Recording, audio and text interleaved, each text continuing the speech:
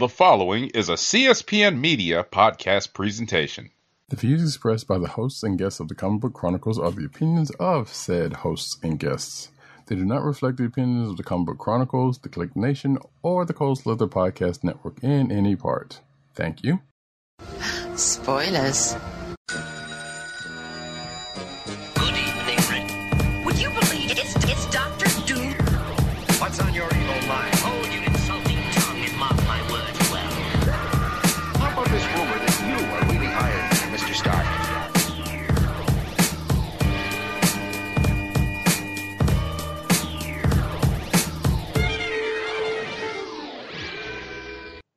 Hello, and welcome to another exciting episode of the Comic Book Chronicles.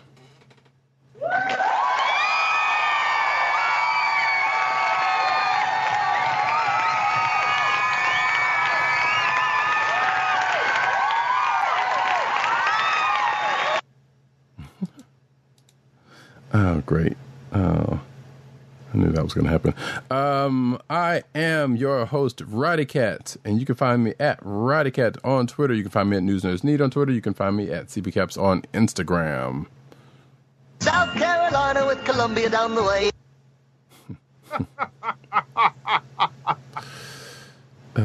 Hitting folks with the new, the sample. That's cute. Oh, you know what? That's what I should. Anyway, sorry. Looking at some behind the scenes stuff, and that sound effects that you heard come from none other than our man in Brooklyn, one Agent _70. What's up, everybody?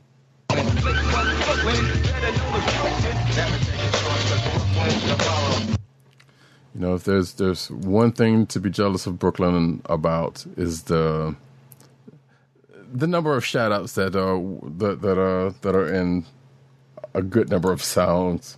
Yes, they're liberally sprinkled amongst hip hop, right? Yes, it is. One would say it is a staple of hip hop. But yes, folks, you can find this here program on the Cold Slither Podcast Network. That's CSPN.us. Do it today. You can also find this at your podcast perusal place of choice, whether it be Google Play, Apple iTunes, aka Apple Podcasts, Spotify, or the Cold Slither Podcast Network's SoundCloud page. And folks, I'm sorry, I should not be looking at Twitter when that stupid versus is going on. Also, but wait, who's competing tonight? So what? Who's competing tonight on Versus? It's Jeezy versus Gucci Mane. Who? Exactly. Well, I mean, I know who both of them are, but it's. I'm so sorry. The rap, the hip hop curmudgeon in me just came out and started swinging. Yeah, it sounds. I could not even say. I understood that reference. Couldn't even say it. Yeah. Oh, I didn't know I still had that background up. That's weird. But yeah, it looks to be a train wreck. But that's not why we're here tonight. We are here to talk comic books, folks. That is a whole nother podcast. If you want some rap stuff, maybe go check out the Eclectic Discussion podcast. They do stuff over there. Shout out to Eclectic and 12 Kyle.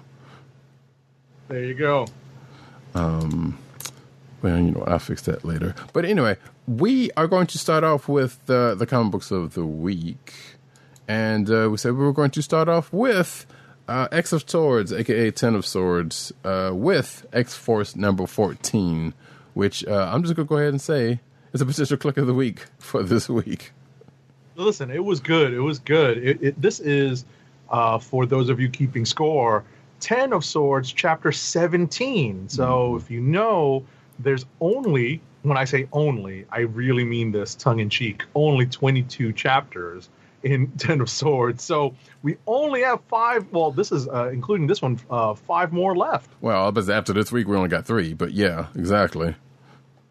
And yeah, because we were talking about it before the show. It was like, yeah, this thing has been cooking because of the fact that, and shout out to Tim who also noted this in tweets earlier this week, was that them shipping 3 books a week or whatever the case, or at a time rather, not necessarily a week, but on the weeks that it comes out, has been a good help in the last. And granted, it didn't start like that because we were getting like 2 books a week for a good minute up until the last couple of weeks. And as Agent 70 noted, it was because they took a week off, or it didn't.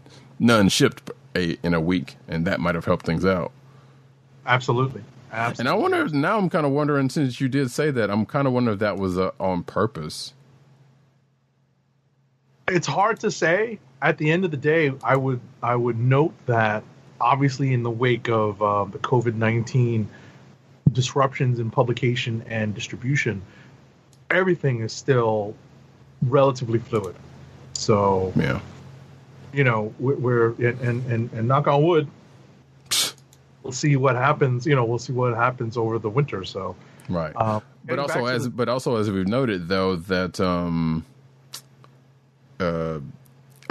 Ten of Swords hadn't necessarily been affected as much by the earlier COVID non-shipping of books, because it kind of started later anyway. It was pretty much started when I think it was supposed to. What I would add though is they also have to fit in books that were supposed to come out, right? That were disrupted. So it may not have disrupted the start of the start of the event technically, but it definitely has affected the distribution and publication of it. So at the end of the day, we're not privy to their original release schedule, even with solicitations. So it's hard to really pin that down. But as I said, getting back to X-Force number 14, it's written by Benjamin Percy and Jerry Duggan, with art by Joshua Cassara and colors by Guru EFX. I would note that this issue contains some of the sillier contests that eventually lead to Arakko building a really big lead in points over Koa. Some would say the greater contest.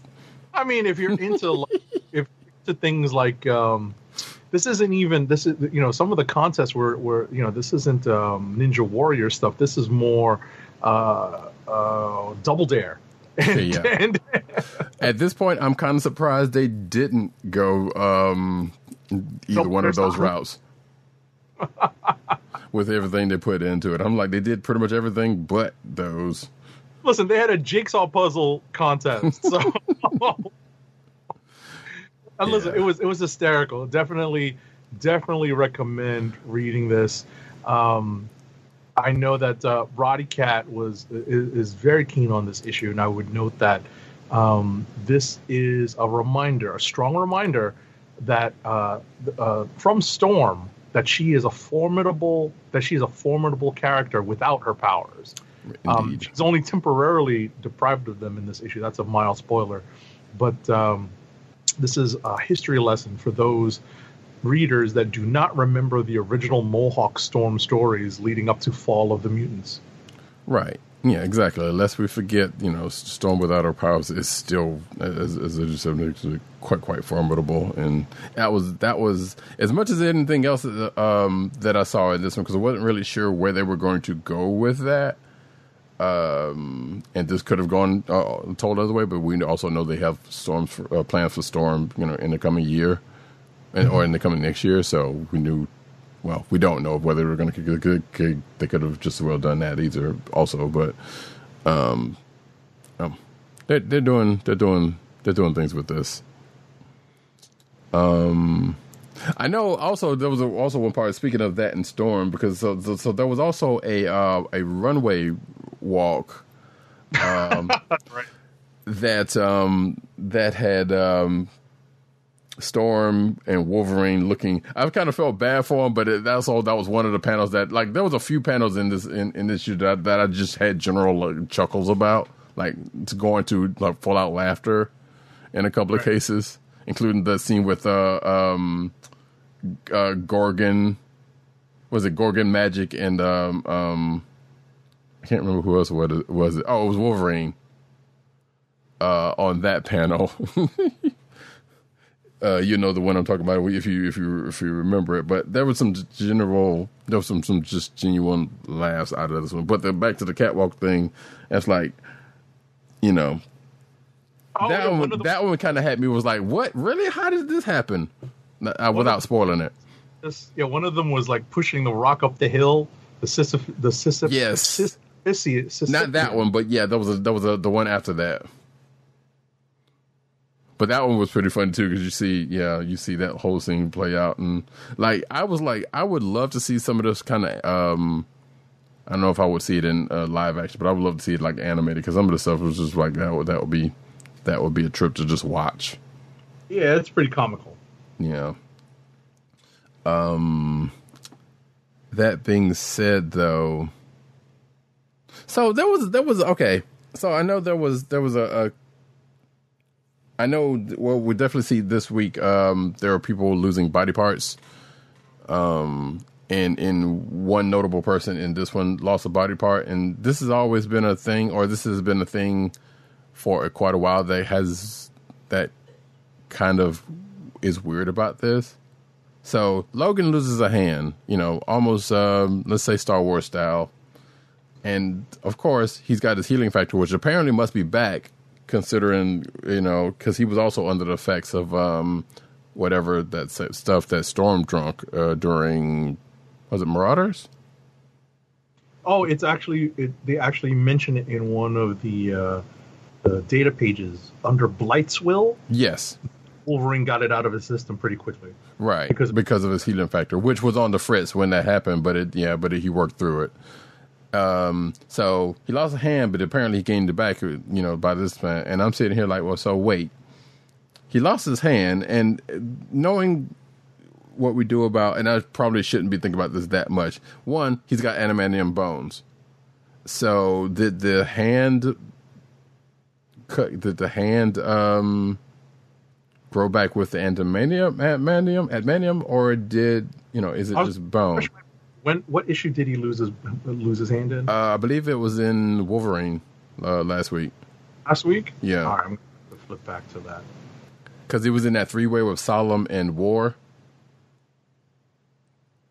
I'm going to. I think it was Wolverine. It was either Wolverine or whatever came before Wolverine, but I believe it was the Wolverine issue. I'm flipping through it now just to see, because I don't recall that. That's why I'm asking. Yeah, I mean, we definitely saw a couple of characters lose their hands. Right, War lost a hand. Matter of fact, both due to Solemn, and Wolverine did. And I'm trying to remember whether he had his claws out or not, because that's a whole nother situation that was kind of made me wonder. I was like, well, wait. Because again, when he retracts, we do know that part of his. Well, I guess that goes back to his forearm, but that part was, is what it was. But it was like the whole losing the hand was like, what, did he lose his claw? No losing hands. Yeah, Wolverine has his hands at the end of this issue. The character that loses his hand is the person that was supposed to fight Solemn, the flaming head guy. That's the character that loses. No, his hand. War. Yeah, War. No, Wolverine also lost his hand. No, he got chopped up, but definitely didn't lose anything. If you look at the last panel of the issue, he's got both hands. One of them holding the Muramasa blade. Okay, well, maybe he got it back during the thing, but I figured. But okay, whatever. I'll look at it later. It's not. But it was. I think you're just misremembering, because I think there's a couple. Like I said, there's a couple of characters that lose hands, but it's not Wolverine. Be that as it may, that kind of made me wonder, because I remember he got the blade in his shoulder and his neck or whatever, but of course when he lost a hand. Regardless, he actually cut his opponent's hand off, so I think that's what you're remembering. Pretty sure, because like I said, I'm looking at it right now. Because I'm trying to figure. Well, because if that was the case, how did they lose a point? Because I remember because he didn't die. Well, no. But I know that. But I'm saying because Arakko got the point because it was a fight to the death, and the point was to fight to die. Well, it was a point to Solemn. What I'm saying is because Solemn was the one that was cutting off whoever's hand. No. Hold on. Now you're gonna make me go back and look. Because I think even in like Cable's recap page, I believe it mentions, or either if it's not Cable's, it was either Cable's or it was whoever was reporting to Mojo first. But regardless, we keep on going. Yeah, I'm like, seriously, you got to look at it. No, like I said, I will, but I was like, no. But it's time to pull it up on your handy dandy tablet and take a look at our comments. well, I don't have my tablet on right now, but I can pull it up in a minute. I'm literally scrolling through. But to keep on this on pushing, so we see Saturn also kind of make a move on another move on Captain Britain, or the former Captain Britain, Captain Avalon, Brian Braddock. After he loses this race with Red Root of all people. that was also a kind of a funny scene because they were running through the Crooked Market and in true Tortoise and the Hare style, Brian got kind of cocky and I was like, hey, I'm ahead, and then things started happening. And Red Root was like, yeah, like I'm feeling the wind, even though she was being winded and all that. It was you have to read it. It was pretty funny in itself, but as they pan out from the shot, she was only like 5 steps away from him.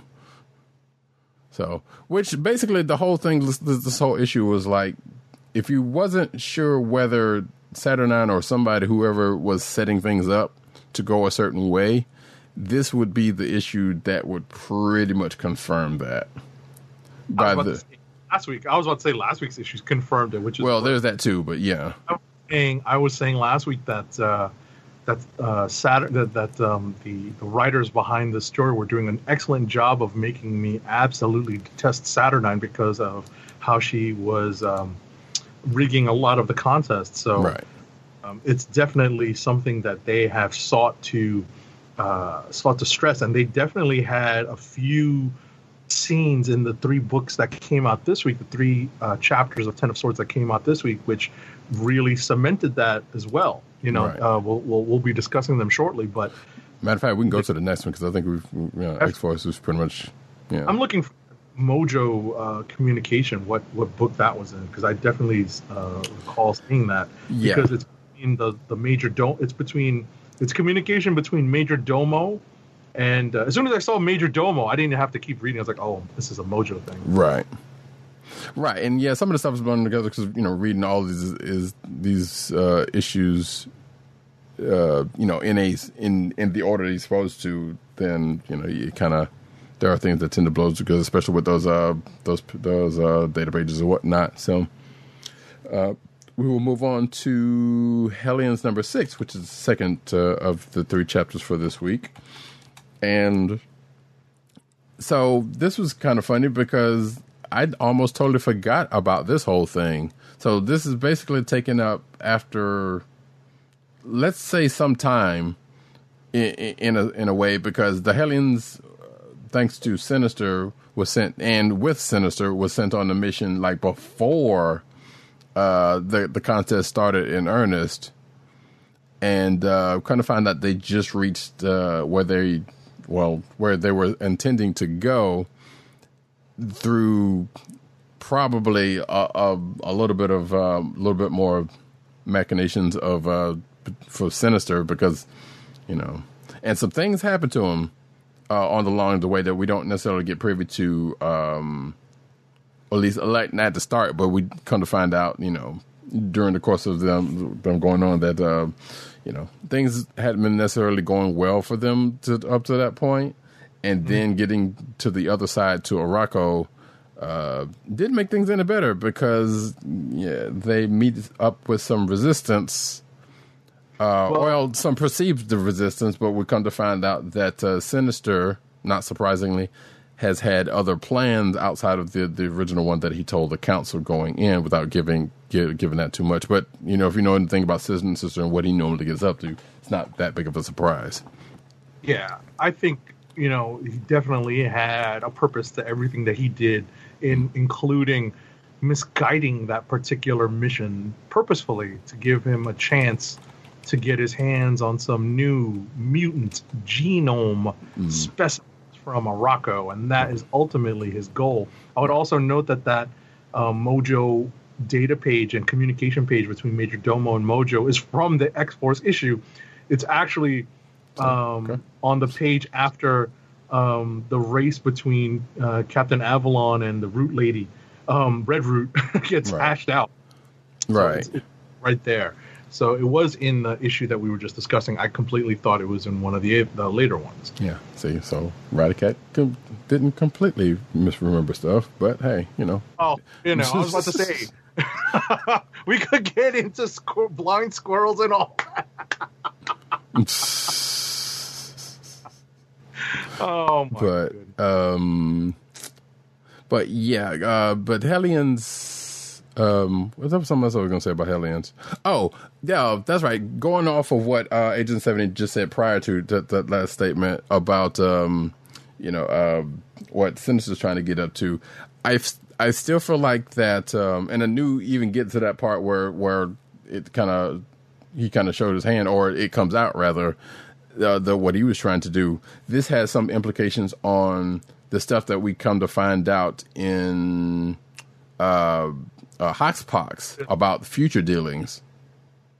Right. Like this clearly has some implications on that stuff.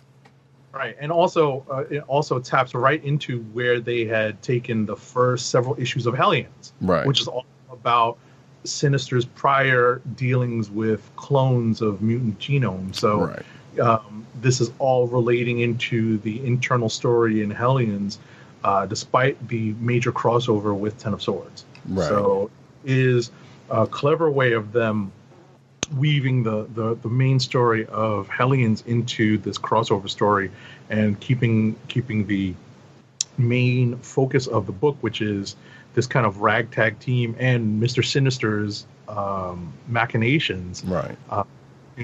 Front and center in this Hellions title. This there's a swerve at the end, which big one, all coming. But even while I was reading it, I was just like, man, that's tough. Right. So yeah, to go quickly on that one, without giving too much away, the mission don't go well. Well, let me phrase that. The mission doesn't go well for everybody, with the exception of Sinister. Yeah. To a point. It's a stated purpose to the council. It was a complete and utter failure, but I'm fairly certain to Sinister it was a rousing success. Right. And I guess, yeah, and even the part that happens with him, you kind of saw that one coming, especially when before they left and he was talking to his other clones. So it was like, well, we knew something was going to happen there. But also, like I said, it doesn't go well. There are some losses. Some of them will not be missed. I don't know if they plan on bringing those folks back or not. But again, they will not be missed if they don't. That's funny. Because as we know, anyone who dies in Arakko, they don't come back the same. Because of the resurrection protocols are messed up because of Otherworld, or not Arakko, but in Otherworld. But regardless, they're not on Earth. The resurrection protocols cannot bring them back to their former self as themselves, as we have seen before going into this thing. So whether they come back as a different version of them, which could be the case, or they don't come back at all, which is fine by me in a couple of those cases. And actually, realistically, in all of the cases from this week, but the most of them were coming from this book and Cable, and the one from Cable. But that's neither here nor there. So they won't be missed. But we do know that there are losses on the Krakoan side, and it wasn't anybody major. Well, at least to this point. So. Well, yeah, to this point, but we only got a couple of episodes left. If they lose anybody at this point major, that'll be something. That'd be kind of crazy. I would note that they do have. Well, let me phrase that. Because the one major loss would be Captain Britain, but we still don't know. They have her crossed off in addition to Summoner, right? When it comes to the champion, so that is telling as to their current state, right? And I have a theory about that part, but that was mentioned on Twitter. If you're following us on Twitter, you kind of may have seen that, may or may not have seen that. But I think I'm hoping I'm right, but I don't believe I am, because I feel like if that's something I could grant. I'm not saying that I'm not stupid or smart or anything, but I'm like, if that's something I could suss out, then there's probably suss out that easily, then that's, there's something wrong in the writing, but not necessarily. So, I don't know. Anyway, so we can wrap up our discussion on the 3 chapters of 10 of Swords out this week with Cable number 6, which is the 19th chapter. Mm-hmm. Swords. It's written by Jerry Duggan with art by Phil Noto. I think I neglected to mention that Hellions number 6 was written by Zeb Wells with art by Carmen Carnero, and one of the new Stormbreakers at Marvel, and with colors by David Curiel. But getting back to Cable number 6, I jokingly noted that this issue actually has what we expected at the outset of this crossover story. 19 chapters in. Well, we've seen a couple of sword play fights, like in chapter 17 in X-Force between Storm and Death.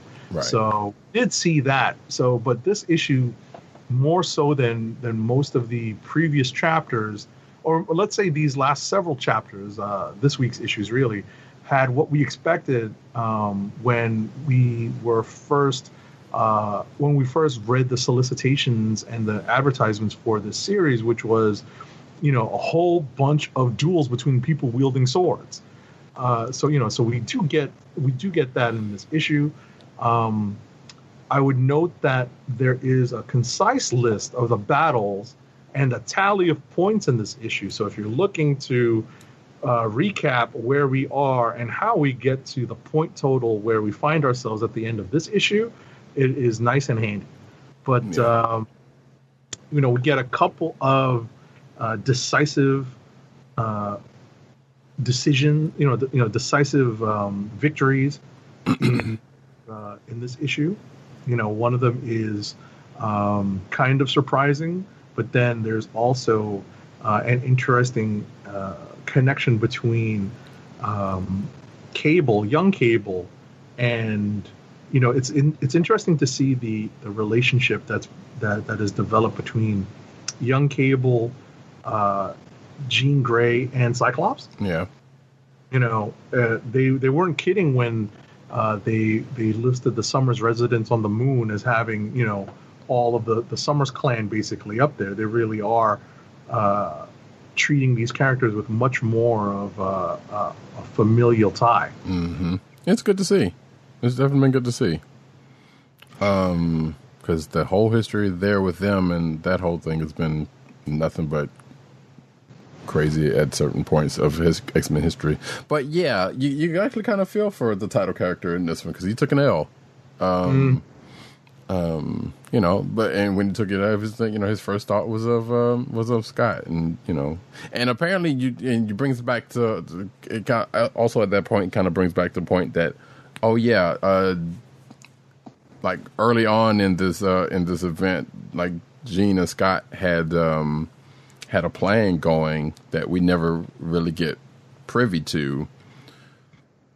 But apparently we're going to see that play out in the next couple of issues, because they were somewhere. I don't know if I assume they were still on Krakoa in telepathic contact, and not necessarily on the other side of the gate in Otherworld by their surroundings. But exactly, communicating telepathically with them. Right. I would just note that Gorgon really does make an excellent showing for himself here. Oh yeah, he pretty much he didn't leave it out. He actually put because at this point before this, the Krakoans were majorly behind, thanks to whatever scoring system Saturnine put out, and as Agent 70 kind of said last week, points to Slytherin or Gryffindor or whoever. She was pretty much using that system. Exactly. 5 points for a masterful game of chess. Yeah. But Gorgon, to his credit, even things. Well, he pretty much evened things out because he actually got the Krakoans ahead, but then he ended up making things even out. And again, without spoiling that, that's the thing that happens in the course of this issue. So now, going into the last the last 3 chapters of the book, we pretty much have an even score of which I guess this is not a surprise that it was going to get here some kind of way. Mm-hmm.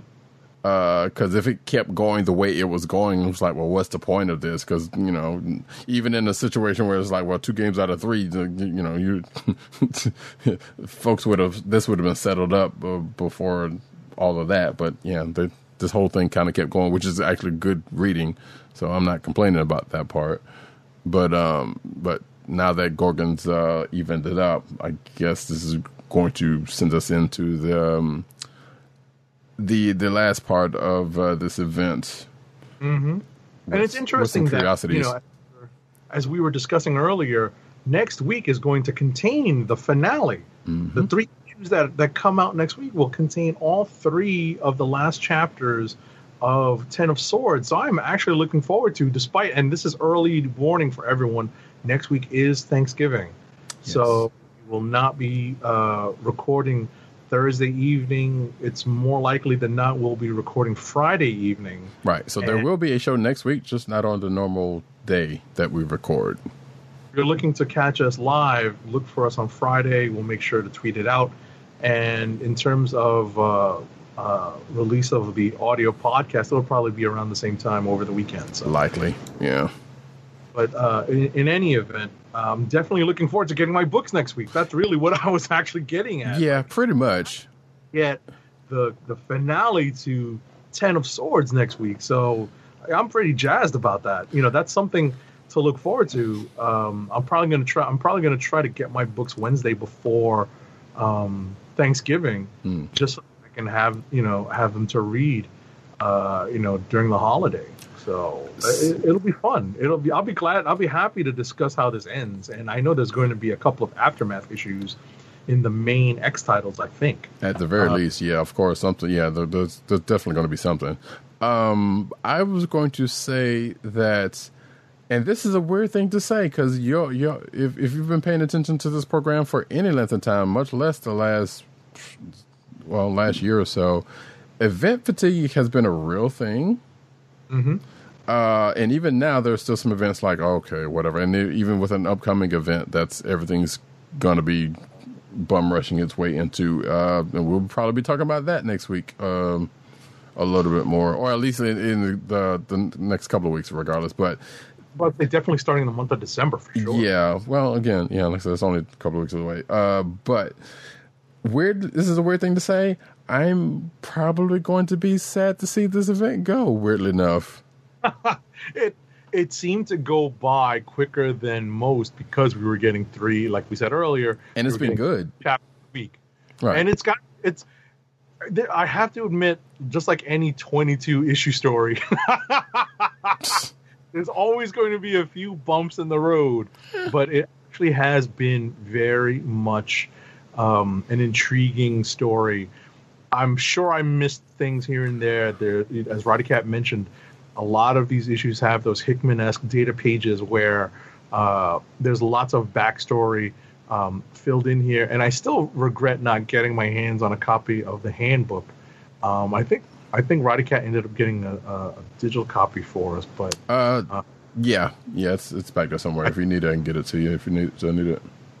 But as I mentioned, I have to take a closer look at that to see what I've missed.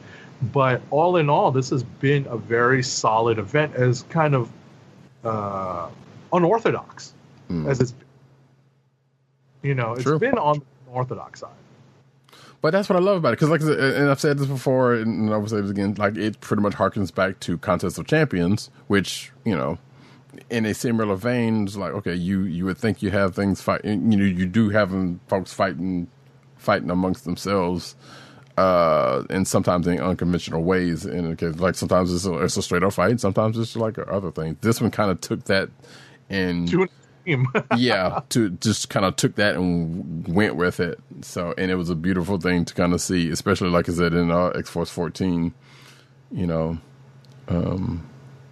going into because at first, because like it wasn't a hard reason to believe that the Gravity needs swords, so you think sword fight, but that doesn't necessarily mean that was we come to find out quickly that doesn't just because they're called the sword bearers and they have the sword that they're going to be using for that, which ended up still happening like we said earlier, but it just means that hey, here you go, you're the chosen champions for this contest. So it's been a beautiful thing, and like I said, it's going to be weird seeing it go, but I am also glad that in that respect that it has been going as briefly as it has, and has been going as well as it has.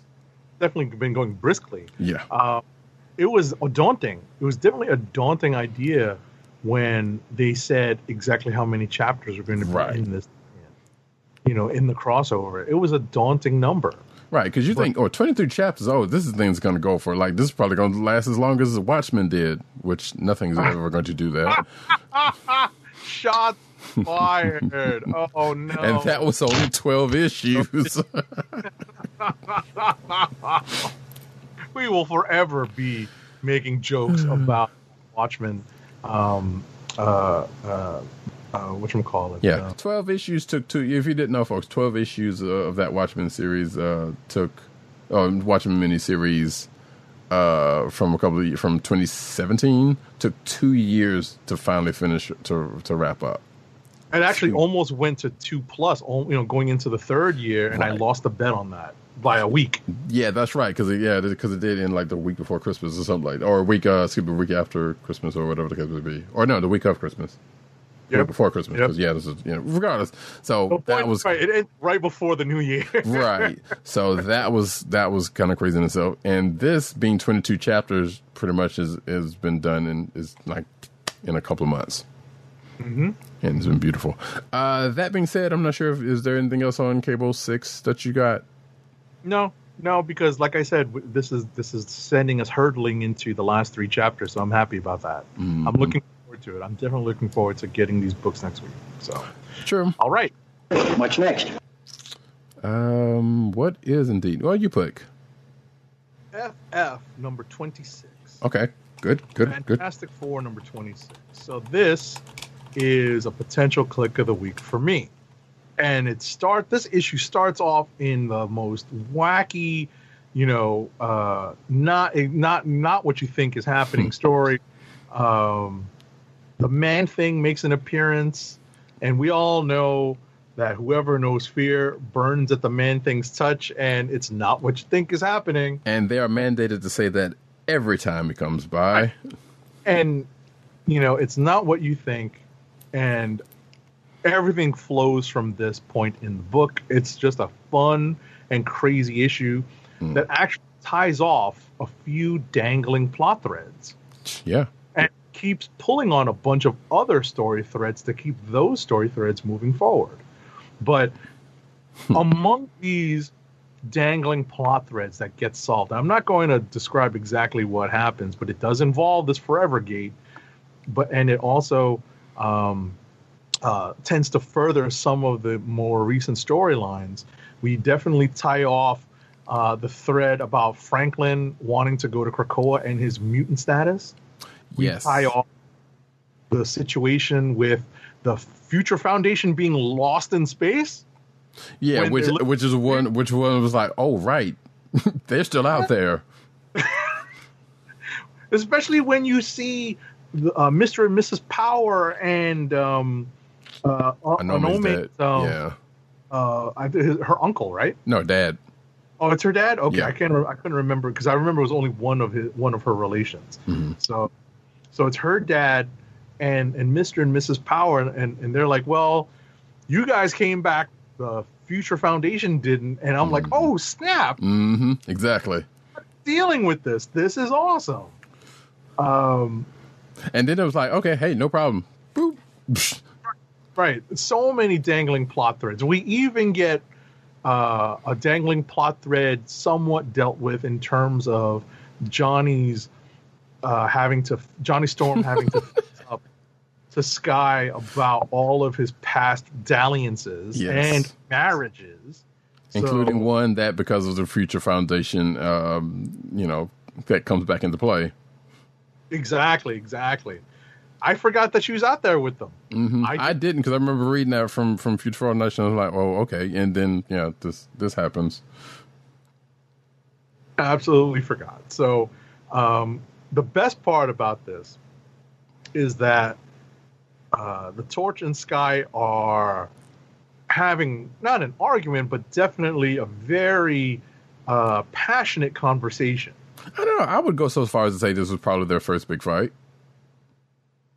Well, To an extent, like, it's not a fight it, as you said, it's not that much of a fight in certain relations, but it is because they're kind of having a very difficult discussion about something that, has never come Right. up before. and of course, A couple, they're rather.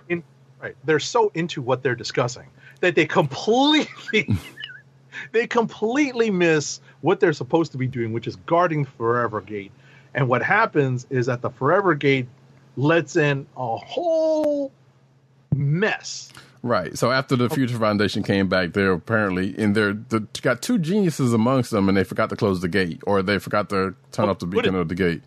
Right, exactly. They can't close the gate, but they could turn off the beacon that they were using to bring the Future Foundation back home. Right, the beacon was keeping the gate open, Right. and they were, I guess, trying to figure out how to fix that. But in the interim, a bunch of alien life forms decided to walk through the gate in pursuit or drawn by the beacon that Reed Richards had set up for the Future Foundation.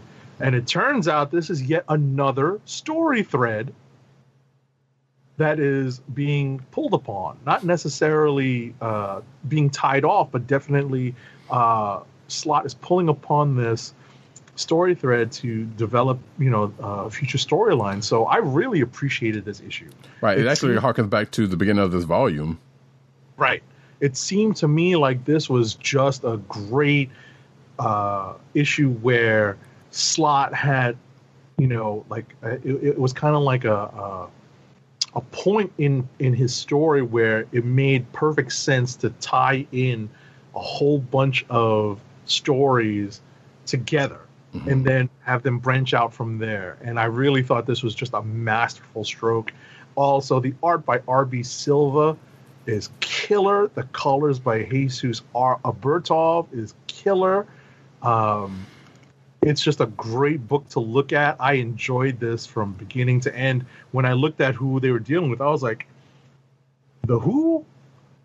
And as Roddy Cat mentioned, this is a callback to early in their run. Mm-hmm. And granted, that hasn't been that, like, it's only been, a couple of years at this point, which is kind of weird to say.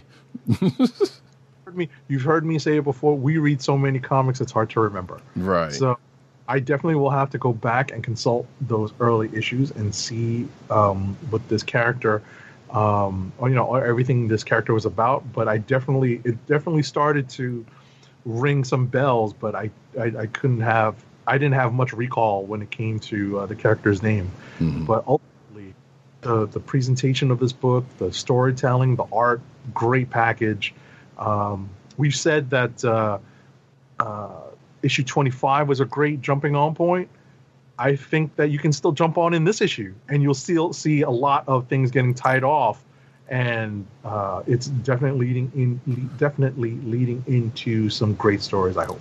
Right, and they did say that this issue was definitely going to be the one that was going to be the turning point in things with these characters. I know Slott's coming out and said, Solicitors has been saying that, and other things that kind of been saying, like, yeah, this issue is kind of the one. So it's like, well, this is going to change stuff, and sure enough, true to the word, this is kind of where we're getting the future stories, and some things. This is where the change happens, basically. I think there was one other thing I was going to say about this issue, but I can't remember what it is, so it probably doesn't matter. But yeah, it was definitely a good read for sure. And who knew this one gate?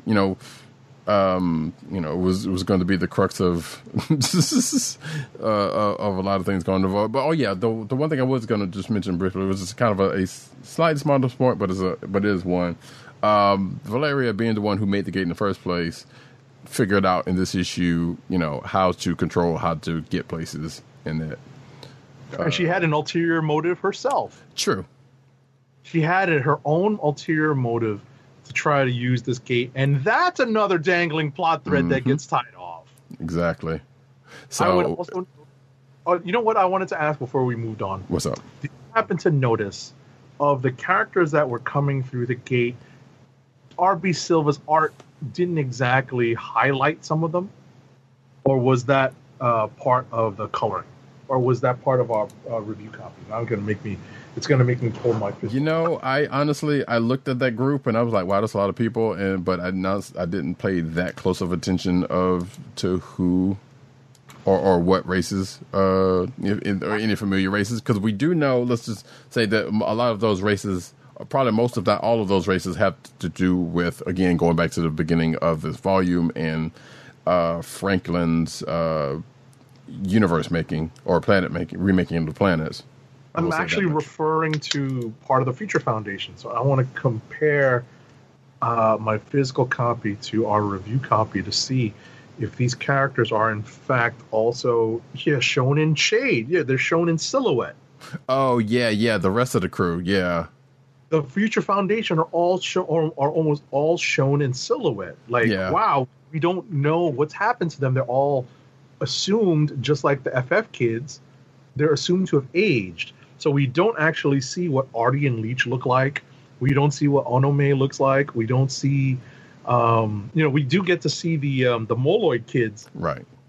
And obviously Dragon Man's an android, right. But it's funny that there are certain characters shown strictly in silhouette and are referred to. We're supposed to know who they are by their shapes. And who is, and the people addressing them. Well, let's see. Yeah, from what I'm looking at, the ones that are silhouetted are specifically the Powers kids, but everybody else you can kind of see relatively clear shots of. I was about to say Artie and Leech are also shaded. Well, they are shaded, and silhouette also. And like I said, Onome is in silhouette also. You don't see her at all. That's interesting. Well, yeah, and the one time you do see her is when she's hugged up on her dad, which you don't really necessarily get to see her face. So yeah, you're right. She's getting on some aircraft, some Wakandan aircraft, I assume. Yeah. Or is that? You also see Bentley clearly, and what's funny is that of the characters that we do see clearly from that Future Foundation series, I assume are the ones we're going to see more often in this book. That's what it seems like, yeah. And also another character whom I don't think you read Future Foundation, who was not originally with them, who ended up coming along during the course of that book, is a character from another from another universe who happened to be in that in that issue. So. Yeah, and they showed this person, and I guess we're going to see something with them. So definitely, this is as Ridercat mentioned. I forgot that I don't remember seeing Slott say that this is going to be the issue that changes everything, or gets the changes rolling. But this definitely an issue that pushed storylines along. That's an understatement. Maybe that's not the Wakanda craft. Maybe that's the Future Foundation craft. I'm thinking. In any event, they're getting on this craft to go to wherever it is they got to go because because they're dropping off everybody. There's no room for them at Yancey Street. Right. Well, I mean, technically there is, but yeah, they're just like, no, we're just going to send all these people home and then just leave it with these other colored people because I mean they can. They have all that spatial technology where they can do all that well. So they could have room, but yeah, they just want to get all these people off the board. Mm-hmm. So, and I guess it kind of also makes sense to bring them back because supposedly Power Pack has got a book coming out, or should have been out by now. But thanks to Outlawed, And I don't know if I guess that's still happening. What's that? The Power Pack book. I don't. Because remember, Outlawed's supposed to have them come by in the New Warriors, but we don't know the status of that stuff. Not sure. Would have to take a look at the solicitation. I mean, it's not important now, but the fact that they're now back, or at least a couple of the older members of the powers are back in the group, and I guess that could gets them back on the board. Yeah, right. So, but yeah, Fantastic Four 26 was a pretty good read. I dare say probably another potential click of the week, if I dare say. Nice. Going that. Right. That being said, let us go towards. Actually, you know what? As a slot tied to that, Immortal Hulk number 40. All right. As I type this up, you did say you did read that, right? I did read it. I will say that if this is again written by Al Ewing with pencils by Joe Bennett, inks by Rui Jose and Bilardino Bravo, and colors by Paul Mounts and Matt Milla. This is also a potential click of the week for me. Oh, nice. I would say that, there is a separate Alpha Flight Station. Yes, that was so. Yeah, in the past couple of episodes, we've been kind of wondering about that, especially with knowing that the Peak is back in play in the X corner of the universe. But I figured we had already established that by now. But yeah, this is if we didn't already have confirmation, then we have it now for certain. But I feel like we already had that confirmation before now. Yeah, so we should do, but it's just one of those things. As I said, ladies and gentlemen, we read a lot of comic books, right? So Alpha Flight's got a separate station than the Peak. Right. It's one of those things that definitely passes, and we think that we know the information, but it's just something that passes under our noses. I'll note that Leonard Samson returns, but not how we expect him to. Right. We also get another return in the form of Henry Peter Gyrich. I saw that and I was like, wow. Now, granted, I feel like he might have. Again, this is one of those things where we read a lot and I'm not sure. I feel like he may have shown up in Avengers when that whole Squadron Supreme stuff going on. I'm not sure, but I don't know. But yeah, but regardless, that is a classic name that hasn't been seen in a minute, whether that's the case or not. Mm-hmm. I'm pretty sure you're correct. Dealing with the Coulson, with Coulson and that Squadron Supreme stuff over in Avengers. Right. Henry Peter Gyrich, for those who don't know, is the eternal government bad guy. He's actually revealed as the new acting commander of Alpha Flight and Gamma Flight, which is why he's in this book. We have the Joe Fixit personality taking charge, and Joe makes a break for it, and we have a really cool cliffhanger at the end. I really like the pacing in this issue. I'm definitely not spoiling all the little things that happen here and some of the reveals that happen here amongst the characters, which is really cool that they're actually, figuring things out without having to have them revealed to them, really. Especially thanks to the return of Doc Samson in his new form. Right. Which we knew the form was coming back, but what we didn't know how and where. But I guess you could piece it together if you think about what's been going on behind the scenes in the green place or the place below, whatever the case may be. If you was one of those smart people to be like, okay, well, this could happen, But it is still weird to see, and I'm pretty sure. Well, I know for a fact because I think it's been said that it's like not everybody's. Well, I don't want to say not everybody's pleased to see Doc Samson back in the form that he is, but I'm sure there was definitely a line that was like, hey, that's not, that's kind of crazy. Not necessarily saying like that, but that's kind of like, you just kind of took this form, huh? Because it was there. But, again, you would have to catch up with the stuff that's been going on with that character and, or those two characters and what's going on, so we won't necessarily spoil that either. I mean, we're 40 issues in. It's a little hard to jump on now. Yeah, and that stuff kind of came in the last 10, 15. Right. It's worth catching up. For anyone that has been listening to us at all, you'll know that we are fans of the Immortal Hulk run from Al Ewing and Joe Bennett. So it is definitely worth going back and picking this book up or reading it through Marvel Unlimited with their new, 3-month turnaround on books or trade paperbacks. Totally worth it for Immortal Hulk. True. At the end of this issue, though, which was kind of funny and totally unexpected, we get a potential possible rematch, but I doubt if that's going to happen, given that the image from the next issue. But we don't know. Right.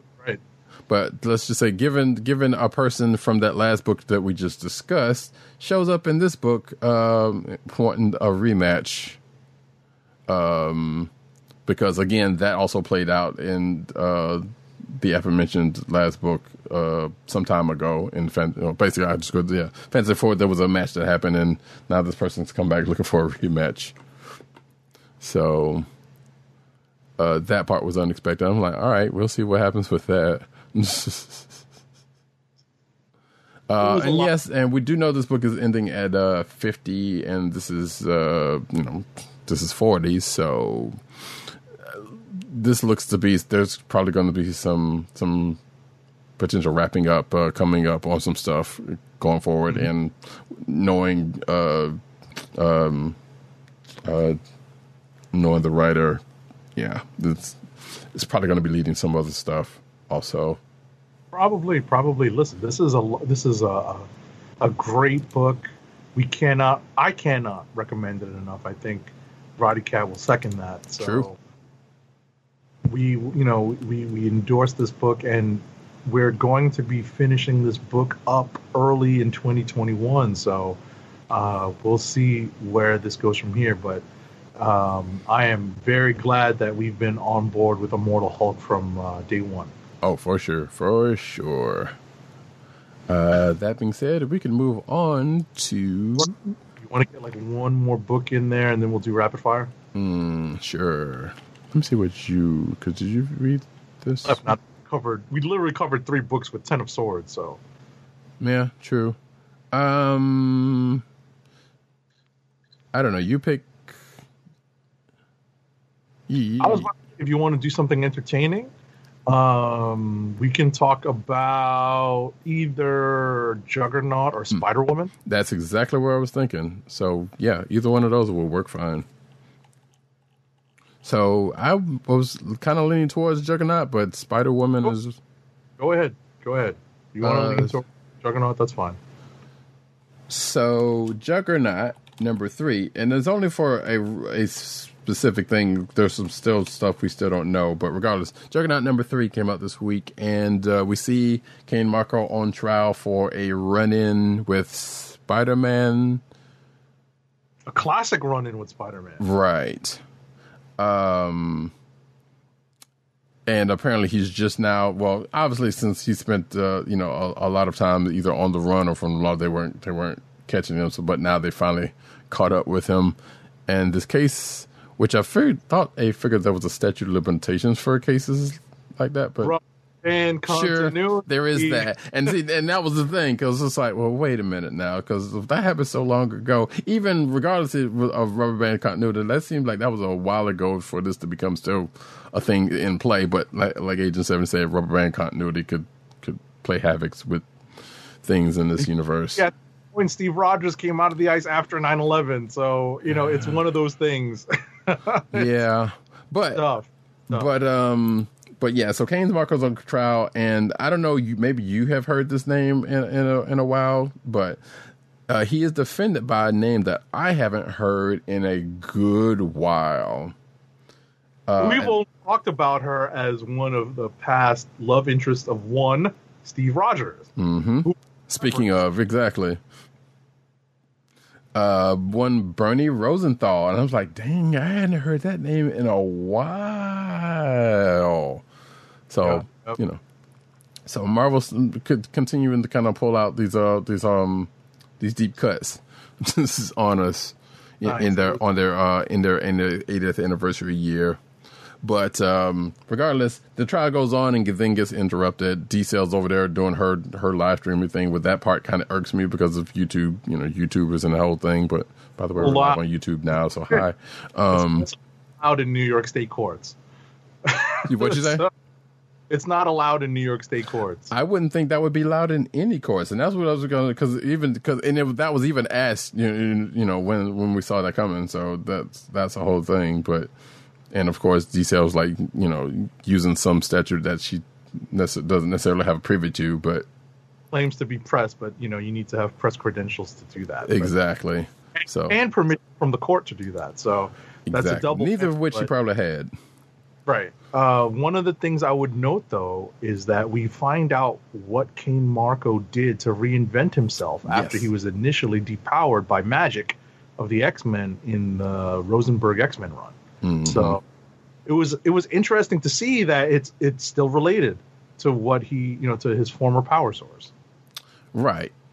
So yeah, we definitely see that. And now I'm just going to go ahead and say this because there's something in the news section.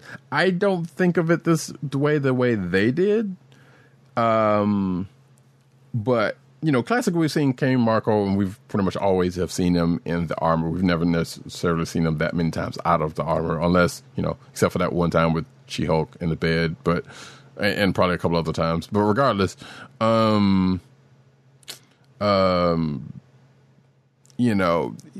he basically now with this new armor can, I guess, will it onto him.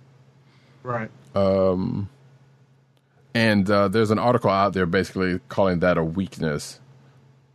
And I'm not sure if that's actually correct, but again, this is theorizing. They're theorizing, and we don't know for certain because it's a little premature, right? To call it that, because we're literally just finding out now that I think it's understood that he's not as powerful as he used to be.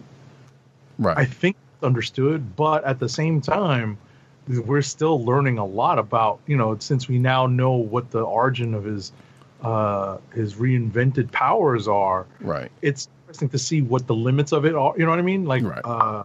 His former limits were fairly well known, and what he could do was fairly well known prior to this, with him previously being powered by the gem of Sidorak. Right.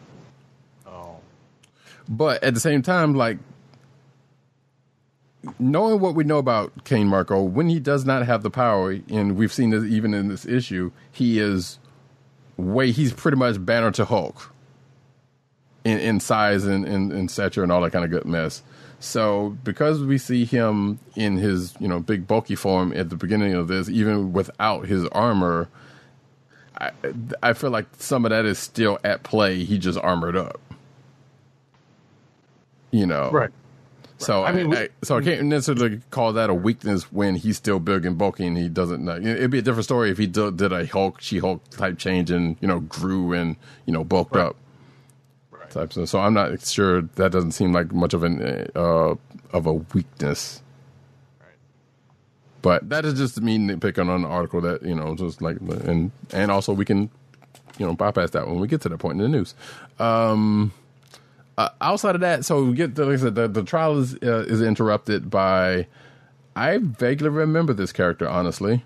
I called her in my notes Lady Sandman at first, but I did know this person's name was Quicksand, who apparently was after D-Cell.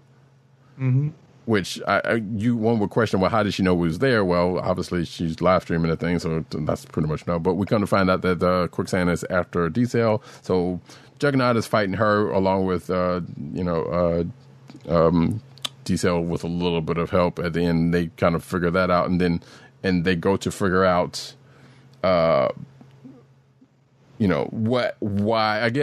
what caused Quicksand to, or who caused Quicksand to want to go after him, but what we don't know is the why, which I guess we will find out in the next couple of issues, because there's only 2 issues left in this miniseries, and we don't necessarily know where it was going or what was even the other purpose of this, miniseries, but it's been enjoyable regardless.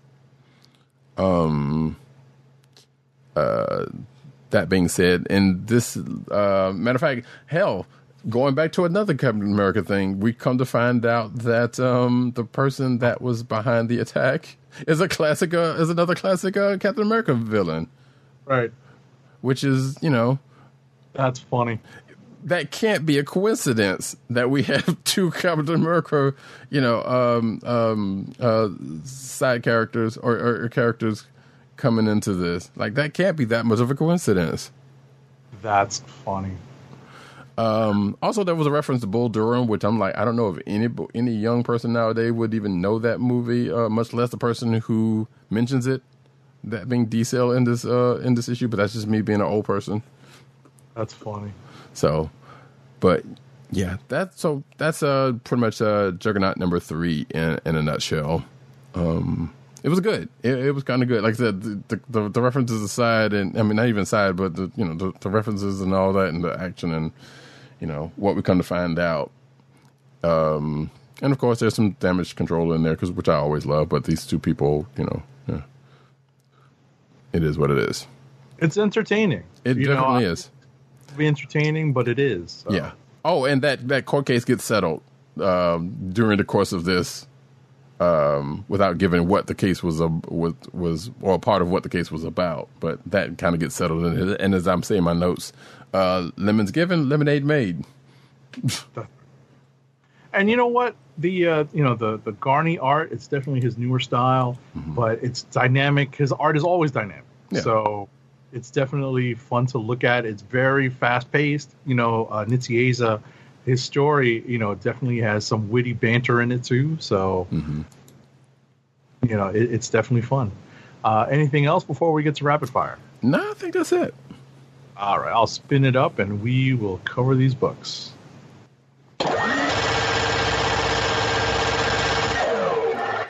Rapido fire, cuz. I don't know. I should stop saying that, but I probably won't for a minute. You go. I was about to say we have a lot of issues in common. That's true. Amazing Spider-Man number 53, written by Nick Spencer, with pencils by Mark Bagley, inks by John Dell, and colors by Edgar Delgado. Coming off the cliffhanger from last issue, we see that Kindred is putting Peter Parker through a walk down memory lane, which ends in a big reveal for Kindred to Peter. We also get a glimpse of Normie Osborn and Liz Allen, but that's pretty much what we get in this issue.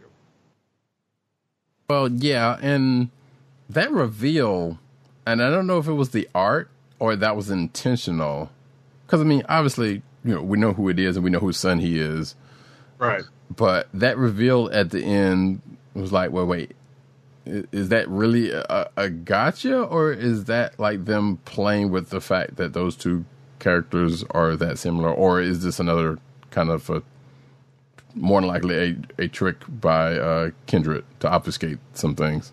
Because because it's not like the reveal didn't happen, but when he unmasked him, when Kindred unmasked himself at the end, I was like, what, really? So, but I guess we'll find out in either the likely LR issue that's coming up or the next issue proper. Right. Next up is Batman number 103, written by James Tynion IV, with art by Carlo Pagulayan, Danny Mickey, and Guillaume March, with colors by David Barron. The Ghostmaker, the new character, and Batman continue their physical and philosophical duel, with Harley and the Clown Hunter in the mix. Next up is Captain America number 25. There's two parts to this book, and I make that distinction for a reason. The first story is written by Ta-Nehisi Coates, with art by Leonard Kirk and colors by Matt Miller. Sharon Carter and Cap move to rescue the Daughters of Liberty and Thunderbolt Ross in Madripoor, but the Red Skull and Alexa Lukin, revealed to have had a long-standing relationship with the daughters, counter. The backup story, though, is written by Anthony Falcone with an art by Michael Cho. And it is truly a reaffirming story, not just for fans of Cap, but for Americans. Of course, it is written by a Canadian. Big, heavy sigh. This is the backup story is actually a click of the week for me, but I don't think we can do that. It has to be, I think, an issue. So I'm going to You can give a shout out. Sure, I guess. Exactly. I'm gonna make this an honorable mention. Dark Knights. You thought this wasn't gonna come back, but it is. Dark Knights. Death Metal #5. Excellent! Written by Scott Snyder, pencils by Greg Capullo, inked by Jonathan Glapian. Honestly, I read these issues quickly to see where they're going. But Roddy Cat would be happy because Wonder Woman has taken the lead throughout this story. So my only note to Roddy Cat is obviously a lot of the filler material and the padding of the story and the various crossovers into Justice League and into all these crazy one-shots. Yeah, they do relate back to this main story in this issue, actually. But I would say that you could probably ignore all that stuff if you just want to see Wonder Woman really take the reins.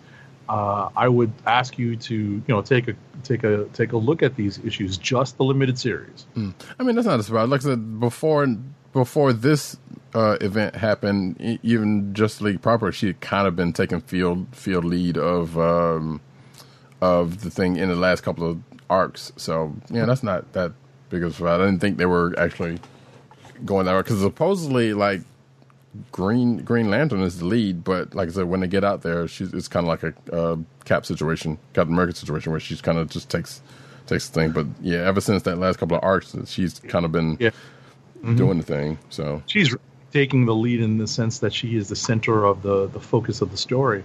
Cool. The last thing I have is Spider-Woman #6. I think we both read this also. Yep. It's written by Carla Pacheco with art by Perry Perez. Frank Darmada has colors.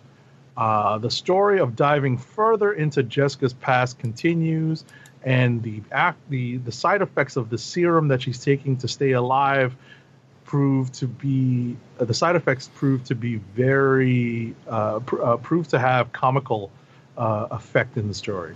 Yeah.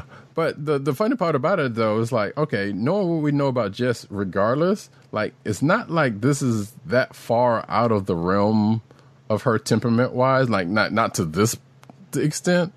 Right. But her temperament can kind of already, can be a thing. So it was like, this is not that much of a stretch that the serum she's taking is enhancing that part as well as her strength.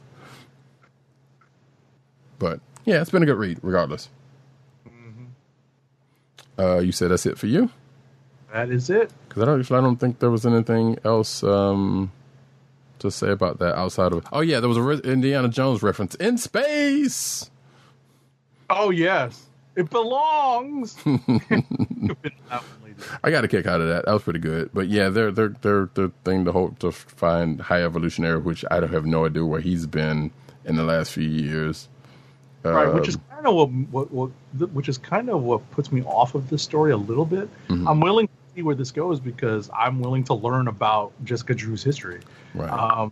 Aside from going into the OHOTMU and looking at some of the previous issues that they might cite, I'm kind of curious to see how this is all wrapped, how this is all tied together. Right, and as a couple of books are doing this week, and just in general, the end of this book sees her running into King in Black, right, which made me groan. So, yeah, but also there's in the letters page there's some. I don't even know if they teach this in elementary, middle school science anymore, but there's some certain squares. I think they're called Punnett squares. That used to teach about like genealogy and having to do with like you get this traits from not this but DNA rather, but you get this trait from this friend, this friend, this one, blah, blah, blah, in a square form. You know what I'm talking about. That kind of comes up in the letters page, and I was like, I hadn't seen that in so long. That's kind of weird. Yep. like that high school has nothing to do. Well, it has less to do with this issue, but but it does kind of have something to do with what's been going on with Jessica and the thing. It's part of. I was about to say it's part of the whole. It's part of the whole storyline involved with the serum. Mm-hmm. So, and somebody asked the question as why it didn't affect, certain. Why is it not affecting certain members of Reverend than others, and that gets explained. But that's the whole thing. Anyway, that's that. So you're finished, and we're going to go to mine, which starting off with Teen Titans number 47. This is the last issue of the series for now, because we do know Future State's coming up. And in fact, at the end of this issue, they pretty much lead us down that road because, they've been going on the last couple of issues trying to wrap up and recapture all of the escaped people that they had and captured and did things and trying to atone for what they've, what Damian's been doing with them. Damian and them have been doing with them in previous arcs, and Damian's nowhere around anymore because he gave up Robin. It's a whole thing. But so the last person, they finally caught up with them, and then they got another note from Damian, which led them to Nightwing, which is basically leading them into Future State, but not before going into another event that is coming up next month. This endless winter thing that DC's got going on. So, like I said, so that's ending. They'll be in an endless state for, I guess, a one shot. I'm not even sure, but according to the checklist at the back of the book, and then going into Future State with basically a Teen Titans Academy, from what we've seen from the solicits and news from DC's, from DC Future State. Which, by the way, I guess I'll go so far as to say is that solicits are out for February, but we'll be talking probably about some stuff in a few minutes on that front. Widowmaker, Red Guardian, and Yelena Belova number 1. So I don't know if y'all folks know this, but Black Widow's got a movie coming out. True story. MCU. Yeah, that's right. But she's going to have a movie, and these two characters that I just mentioned are going to be in it. So this is pretty much why this book exists, more than likely than not. But what starts off as a the narrative language of this book was kind of weird because we know Yelena Belova is Russian, and you see some internal monologue with her in Russian English, I should say, which in a couple of cases is slightly off-putting, but I get it. She's Russian, and yes, so sure, that kind of English. It's going to be the classic. If you've ever seen a person doing an English or a Russian doing an accent or whatever it means, it kind of talks like that. But regardless, what started off to be a retrieval ended up being a training mission for some experience in an old S.H.I.E.L.D. prison and a breakout for one of the title characters of the book. And apparently Red Guardian is now Captain Boomerang. And at the end of this issue, Yelena's got a new mission, which, as they say after that, probably goes somewhat into what's going on in the pages of... Well, actually, it doesn't really go on with what's going on in the pages of Black Widow, but they basically said, hey, you want to see more of her? She's over there, which she has been. Swordmaster number 12. We found out how... And just for a quick second, note that the Widowmaker Yelena Belova and Red Guardian book the story is by Devin Grayson. It's nice to see her. Who actually made the character of Yelena, I believe. Yelena. I'm not sure, but I think it said that, yeah. Or I saw something that might have said that. That's cool. I was gonna say that's it. Welcome back. I know that she's had some stories dipping her toe back into Marvel Comics recently, so glad to see her back in the game. Right. Cool. But Swordmaster number 12, which is the last issue of this book, I believe, for if not for a while, then just in general, it's kind of like the Arrow thing. We find out how Chiyo, I'm not sure how to pronounce his name, so I apologize if I'm butchering it. So it might be Chiyu or Chiyo. Basically, the god of war was originally improved. We found out how that happened, and we found out the involvement of Lin Lai's dad and brother's involvement with that, with more specifically his escape. But Lin sets off to deal with Chiyu, but first he needs to get some training by the young lady who came to get him in the first few, Shuang. And again, I'm not sure if that's how you pronounce that either, but my apologies if I'm butchering that, because I don't mean to do that. Meanwhile, Lin's brother is making his way to see him, only to be stopped by the book ending and some magical trees. And, of course, at the end of this, you see the whole thing that says, hey, you want to see more Swordmaster?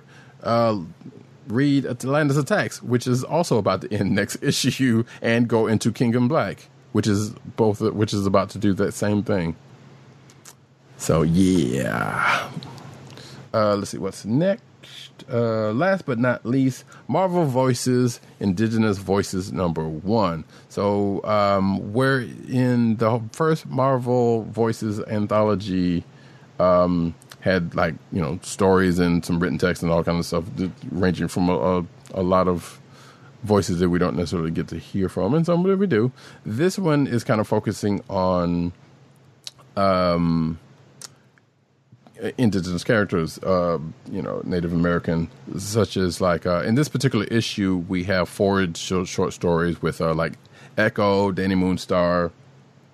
Oh shoot, I forgot who else was in this book. And a couple other people, but regardless, have stories in this. At the front, I'm not sure if this is going. I think it seems like the way it sounds like it's set up, there's probably going to be. Because they set it up to where there's at least good 12 to 24 names that they put in the front of the book that Uatu was talking about. So this might be issue 1 of a couple. I'm not entirely sure. So we may end up seeing some more stories from some of these other characters that were mentioned at the front of this book. Which should be cool, but it's an interesting read. Just check it out. The first story, the one with Echo, has to do with her fighting some Badoon god or something like that. I can't remember, that Loki put her up to. Just out the blue again. It was kind of weird. But she's also in a moment where she's trying to figure out some things for herself, and the Danny Moonstar is her and Rain going after a young Native American mutant who's been troubled recently. Both are pretty good, decent stories, and the couple of other ones that are in here are all right as well. But if you're interested in such a thing, you should check that out. I think there's an afterword by Taboo of the Black Eyed Peas, who's writing that the Werewolf by Night book. Yeah, that's cool. Yeah, so you can check that out. It's important to always remember representation matters. Absolutely. And I believe the stories in this book are also written by people of Native American heritage, if I'm not mistaken. And I believe art too. I'm not sure about the art in certain cases, but yeah. So definitely check it out. And that is where we bring us to Clicks of the Week.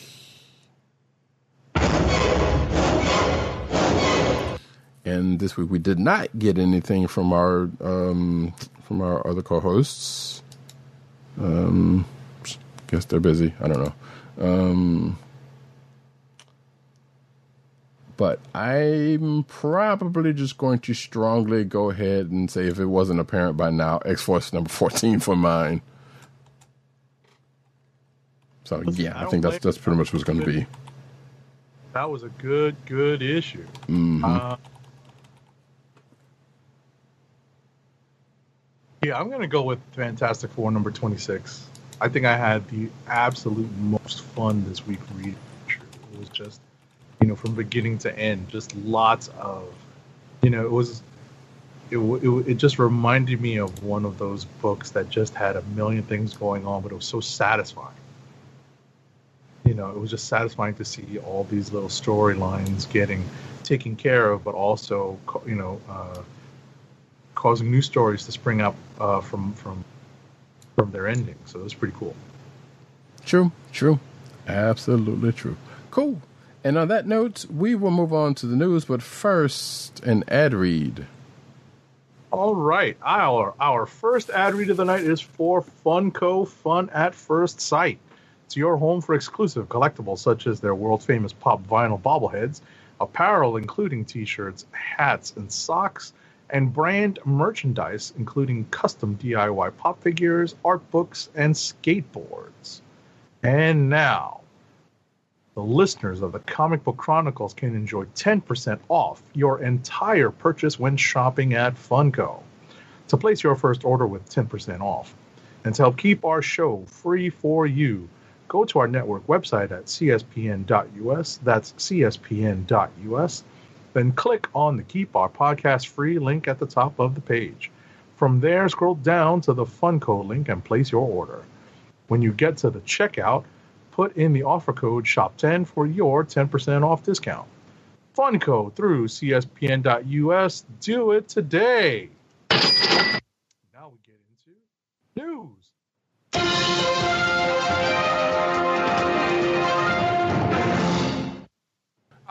Disney Plus's She-Hulk gets a perfect working title, which I was going to bring up to 8-70 at the end of last week because I was wanting to see if maybe they were filming somewhere around him. But I guess according to Production Weekly, the working title for She-Hulk is Libra, a reference to the scale in both the eponymous zodiac sign and the basis for its mark, the scales of justice. This title fits the show as it has a connection to She-Hulk's profession as a lawyer. It may also indicate that Jay Jance's occupation could play a large part of the series. A similar case happened with Ms. Marvel, with the working title for that one being Jersey. So, yeah, cool. I mean, the most you could hope for in this in this show, well, one, confirmation of who who's going to play her, and two, that they absolutely do use some, they actually do dip into her lawyering stuff and or go into Slot's run, which is kind of silly, but I doubt if it'll go that far. Or and a couple of other people who's kind of, and I don't know if we're going to get fourth wall breaking She-Hulk, but, I kind of doubt that. But we could. We'll see. Next up. Alrighty. The Hawkeye directors, the directors of the Hawkeye Disney Plus show, might have confirmed Haley Steinfeld is in the series. Hawkeye's set for his own Disney Plus spinoff, joining the likes of WandaVision and the Falcon and the Winter Soldier. Kate Bishop, his protege in the comics, is most likely set to appear, and rumors have been swirling that Haley Steinfeld could be portraying the character. Now, thanks to directors Burt and Bertie, who are set to helm some episodes of the series, we might have gotten our best indication yet that Steinfeld will be in the series. The director duo recently followed Renner and Steinfeld on Instagram, which might seem like nothing important, but does give some credence to the speculation, with multiple outlets picking up on the story. Okay. No, that still seems like nothing. I mean, let's be honest here. Just because you follow somebody on Instagram, that doesn't necessarily mean that you're going to be working with them. Hell, if that's the case, never mind. I was about to say, I've got deals with a lot of Hollywood people. Well, I don't have Hollywood, but there's some people in the past that are doing some things that, well, if that were the case, what I guess means something. I don't know. Anyway, so yeah, I guess I don't know. It sometimes when you're looking at these articles, like, what, is this actually news or is this actually like something that's not? And yeah, this kind of was one of those that kind of seems not. But regardless, just in case it is, it's here. Next up, though, the Falcon and Winter Soldier, I guess speaking of a similar thing, the Falcon and Winter Soldier star Sebastian Stan shares not safe for work rant about Loki actor Tom Hiddleston. This doesn't seem as bad as what you think it is, though. Whatever you do, don't plaster Sebastian Stan's trailer with photos of Tom Hiddleston. As evidenced by a not safe for work rant, the Falcon and Winter Soldier star posted on Thursday, he doesn't take kindly when others allow the Loki star to take over his trailer in the form of printed photographs. The video takes place immediately after the MCU superstar gets back to his trailer on set, only to find that it's full of dozens of pictures of Hiddleston, someone on set printed off to tape around Stan's trailer. My money's on Anthony Mackie, but who knows? I would have started, quote, this is a quote, I would have started to film before I opened the door if I had known what was going on walking into. I guess this is from his Instagram video. And then he just goes off on that, a little rant of him, which you can get to in the article provided in the show notes. Next. All right. In an interview with Argentine newspaper Clarín, reported on in English by Deadline, executive producer Victoria Alonso stated that Marvel Studios would not be using any sort of technology to recreate Chadwick Boseman within Black Panther 2. There's only Chadwick, and he's no longer with us. Alonso says, sadly, our king has died in real life, not only in fiction, and we're taking a little time to see how we continue the story and how to honor this chapter of what has unexpectedly happened to us. So painful and terrible, to be honest. She continued praising the actor on a personal level. Chadwick wasn't only a wonderful human being every day of the 5 years we spent together, but also she believes that what he did as a character elevated us as a company and has left his moment on history. Okay. Yeah. Yeah, it's kind of good that they're not going the digital route, but at the same time, it's like, I don't know. Depending on how they handle it, it would probably go to some use, but again, probably just as well. Next up, though, John Boyega responds to James Bond fan and Letitia Wright casting suggestions. So, let's see. Black Panther star Letitia Wright thinks Star Wars actor John Boyega would make a great James Bond. Okay, sure. When asked about it, the Rise of Skywalker lead said that he would be more than open to doing the idea if Steve McQueen is directing. And I saw this one like, wait, Steve McQueen is dead, but this is not the same Steve McQueen. Yeah, say that confused me the first time I saw his name too. Director. Exactly. So apparently I don't know if this is actually in relation to said actor, but apparently there's a person that's a director named Steve McQueen. But he said, hey, listen, with Steve McQueen directing, let's do this. We could show them something different. We could still bring that sophistication. James Bond has to be James Bond, but we could do something with that. So that's the thing that maybe, I don't know, if it was allowed to happen, maybe it could happen. Who knows? Next up, though. The Mandalorian actress Ming-Na Wen, who we know as the Cavalry from Agents of S.H.I.E.L.D. Amongst other things. Exactly. Encouraged fans to petition to bring back her gunslinging character in future episodes of the show. Wen appeared in the first season's 5th episode as Fennec Shand. Mando joined forces with Toro Calican, played by Jake Cannavale, to capture Shand so that Calican could join the guild. Things did not go according to plan, and the 3 bounty hunters ended up facing off with each other on Tatooine. So, Calican actually shoots Shand and attempts to take the bounty on Mando and the child for himself. Wen's character was left in a dire position with a blaster shot to the stomach in the middle of the desert. That was the last appearance of Fennec Shand, despite the fact that the show has returned to Tatooine since. And it was also teased that it was Boba Fett who came up on her at the end of that show, if I'm not mistaken. That was one theory. There was because that was there was like it was either him or the sheriff guy from theories that I heard from the first episode of the second season. And And yeah, as we know, anything from the Star Wars universe, like people have come back from worse. From worse. I mean, you get cut in half. You would think that would be a little more final, and yet a character comes back from that. So being shot in the stomach could, and also being found at the case, we still don't know. So couldn't actually bring her back. We'll see how that works out. Petitions still are what it was, but I would love to see her back. We don't necessarily have any. I think this is pretty much the only Mandalorian related news outside of some Baby Yoda stuff, a Baby Yoda thing, but that has to do with the toy. So I don't know if you want to. Oh, you want to talk about episode 3? Sure. All right, so spoiler bell is ringing, even though it has been a week and we're about to get episode 4 in several hours. But I'm still going to ring it because I know that people appreciate not being spoiled. So here comes the spoiler bell for Mandalorian Season 2, Episode 3 in 3, 2, 1. So yeah, were you giddy throughout this show, especially after the shock of the Quarren jerk faces kicking Baby Yoda into the mouth of whatever that was? I was like, yo! Yeah, I was like, what the hell? That was not cool. Damn Quarrens.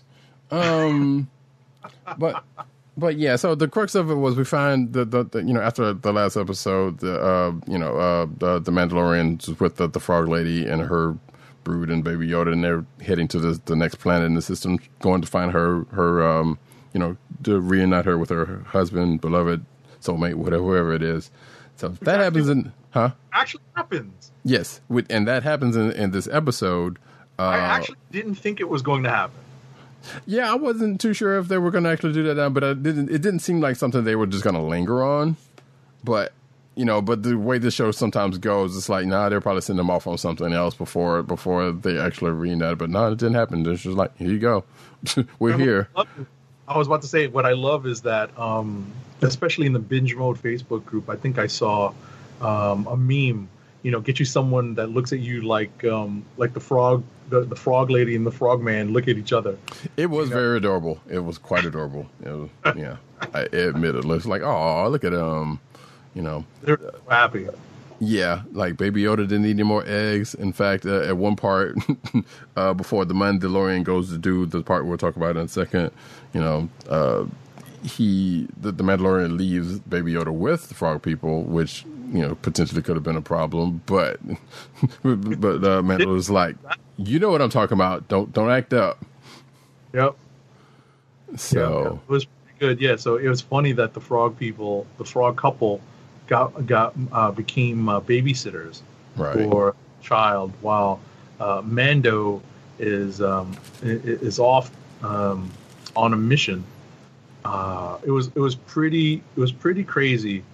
Getting back to the thing with the Quarren, because you knew something was up the way they were stupidly laughing. Yeah. Because especially in a situation like that, it was like, okay, yeah. So first, when they get there and they all meet and all that kind of stuff, and the Mandalorian's like, hey, you told me you'd find out, you told me who could help me find my people. Then they go into this bar, and which meets up with a Quarren who meets up with another Quarren who's like, yeah, I can get you there, and then he ends up on his boat. And then that's when this scene happens that we're referring to, where the Quarrens basically use Baby Yoda as literal bait food for this thing that they caught and they were trying to feed. And I was like, well, that's kind of messed up. And they got what they deserved. They absolutely did, because of the intervention. Right, because so the Mandalorian went in after the child, obviously, and then the Quarren had notions of trying to get the Beskar armor off of him after the thing eats him, whatever the thing eats him. I was like, wait, is this actually, I don't know. It would seem like it was a an aquatic version of Sarlacc. Let's put it that way. That's what it seemed like. I don't know what that thing actually is. They called it by name for something, but I don't remember what it is. Regardless, but it's just think of it as a water Sarlacc. Which more likely it probably is. I didn't look it up. But regardless, they get their comeuppance when in the adventure of 3, not just 1, 3. Huh?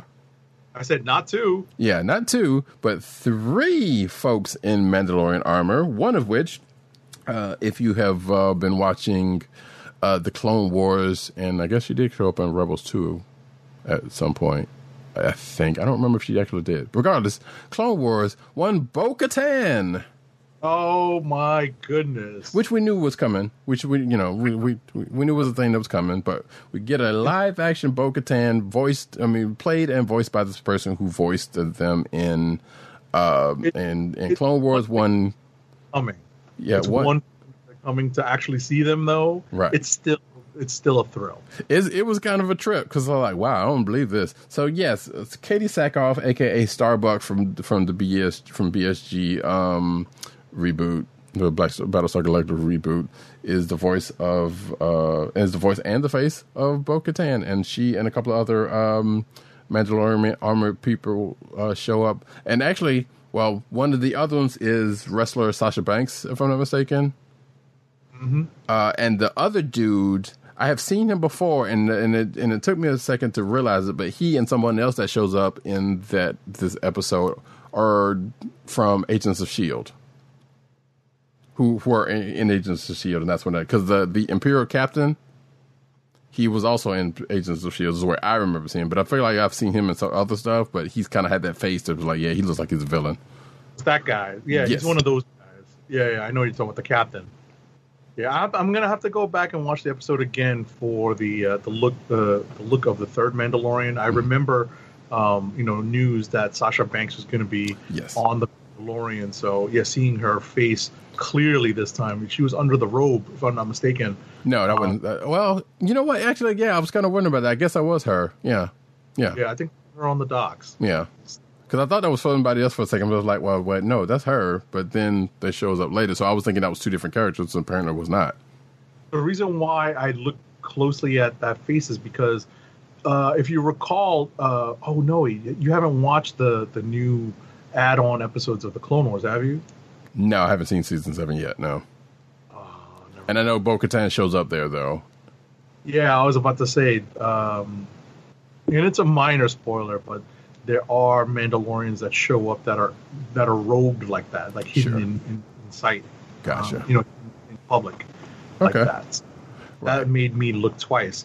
But we are burying the lead in a sense because we definitely knew that Bo-Katan was going to be appearing because it was no secret. It was just a matter of when.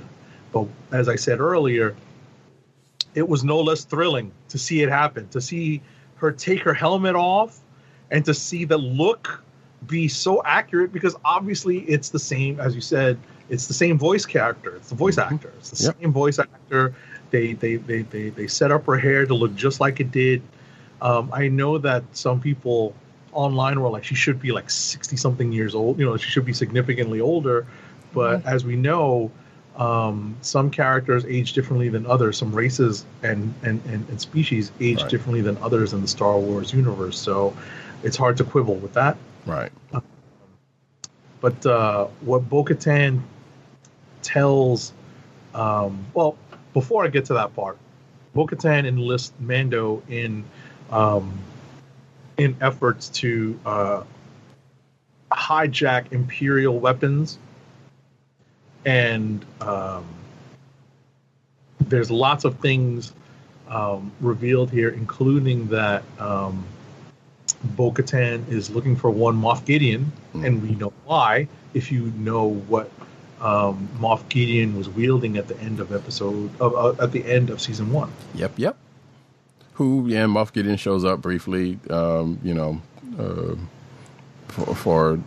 in a hollow vid, talking to the Imperial captain that we were talking about, but but there'll be more on that when we get to that point. But the big thing we come to find Like I out, said, we're still burying the lead. right? Yeah. So they're on this mission, and the Well, first of all, the one thing we forgot to mention that in the first meeting of the Mandalorian and Bo-Katan, when she takes off his helmet, so we come to find out that because he was a foundling and he was raised, we found out that he was raised by this sect who, were worshiping the old ways of Mandalorians. And if you've seen Clone Wars, you've seen, some of that kind of play out also, because there are some Mandalorians who believe that the old ways should still be intact and that kind of. Now, there was also no mention of Death Watch, which Bo-Katan was also a part of for a moment, but the Mandalorian probably wouldn't know that, because apparently he would, if he had known who this character was in the history, then, he would have kind of known some things. That's neither here nor there. It doesn't matter. Maybe she goes. Well, I mean, they don't say Death Watch, but they say Child of the Watch. Right. So, in a sense, they are mentioning it. So, what I would say is, I guess that's true. It's probably likely that, his status as a foundling probably puts him younger than she is. So, right. Or maybe even a lot younger than she is. Well, that's definitely true. Yeah. So there's a good chance that she may have broken away from Death Watch long before he became a foundling. So, well, no, that's sort of did, because I mean, even in like the I want to say persona non grata, that's why he doesn't recognize her. Right, like even before, like she, when you first meet her in Clone Wars, she's a part of Death Watch, but then that ends up changing because of what happened, and we see, and I don't know what happens in season 7 yet, but regardless, I think even by the time season 7 happens, I think she was no longer with Death Watch anyway. Right. And after spoiler alert, her sister died. Which, by the way, if you don't know who Bo-Katan is she is the sister of Satine Kryze, who was the ruler of Mandalore, or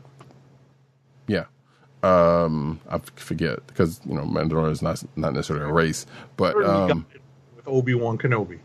Yes, that was a thought. I still ship him and actually, I would, that's a whole other thing we don't need to worry about. I kind of still ship him and Ventress, but them two were all right. But he and Satine were a thing, and sadly didn't end up being a thing that much longer after Clone Wars. A certain part of which, actually, now that I think about it, in my Clone Wars rewatch, I am just at, and I kind of hate that part. So that's why it's been taking me so long to kind of get through it, because I know what's going to happen. It's like, God damn it, I hate it. I hate this.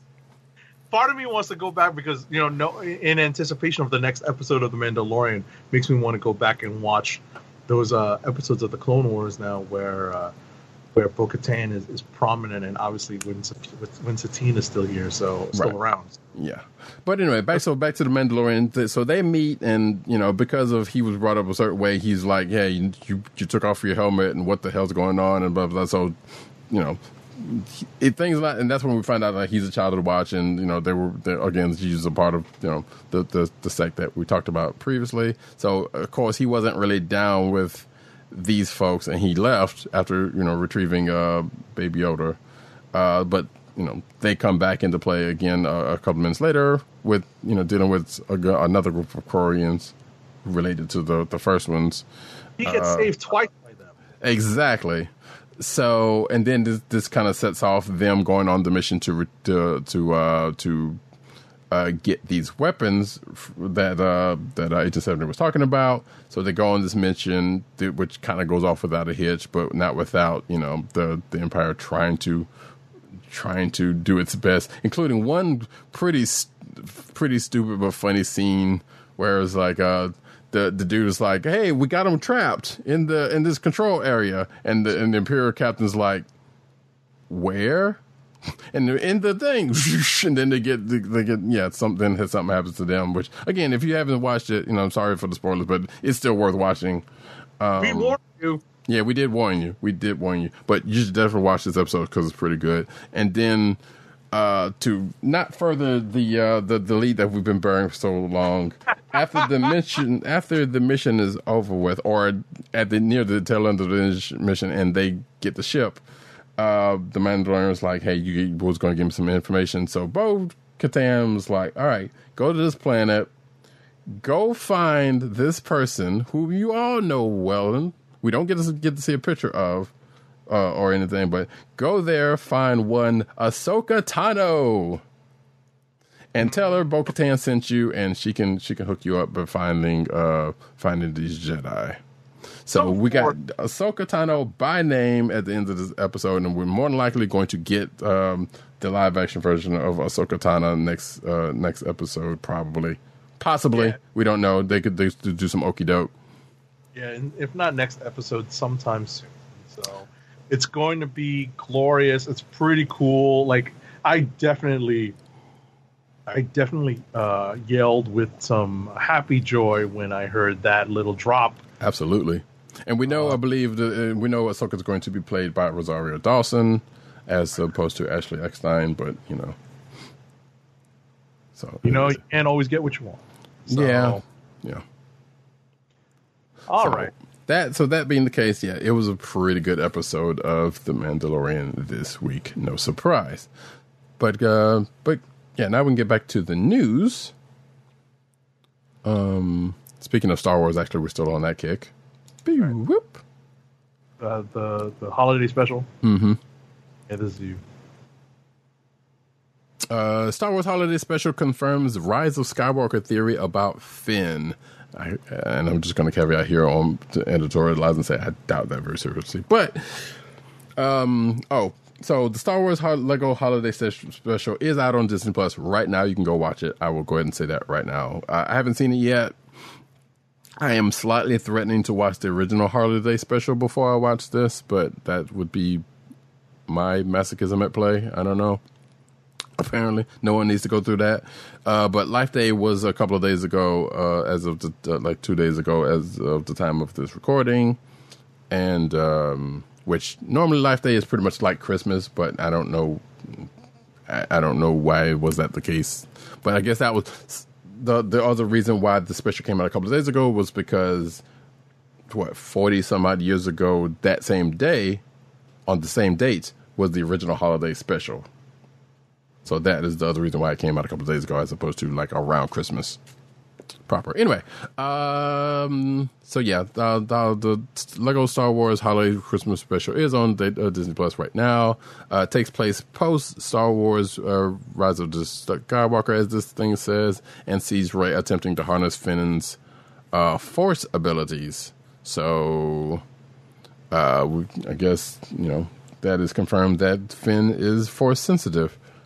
For one thing, but it all doesn't go as well, and to plan, no spoilers here. So Rey has to undergo some convention lessons. Like we kind of already got some of the final points. She pretty much takes a cross timeline trip into the past of Star Wars and meets up with a bunch of people.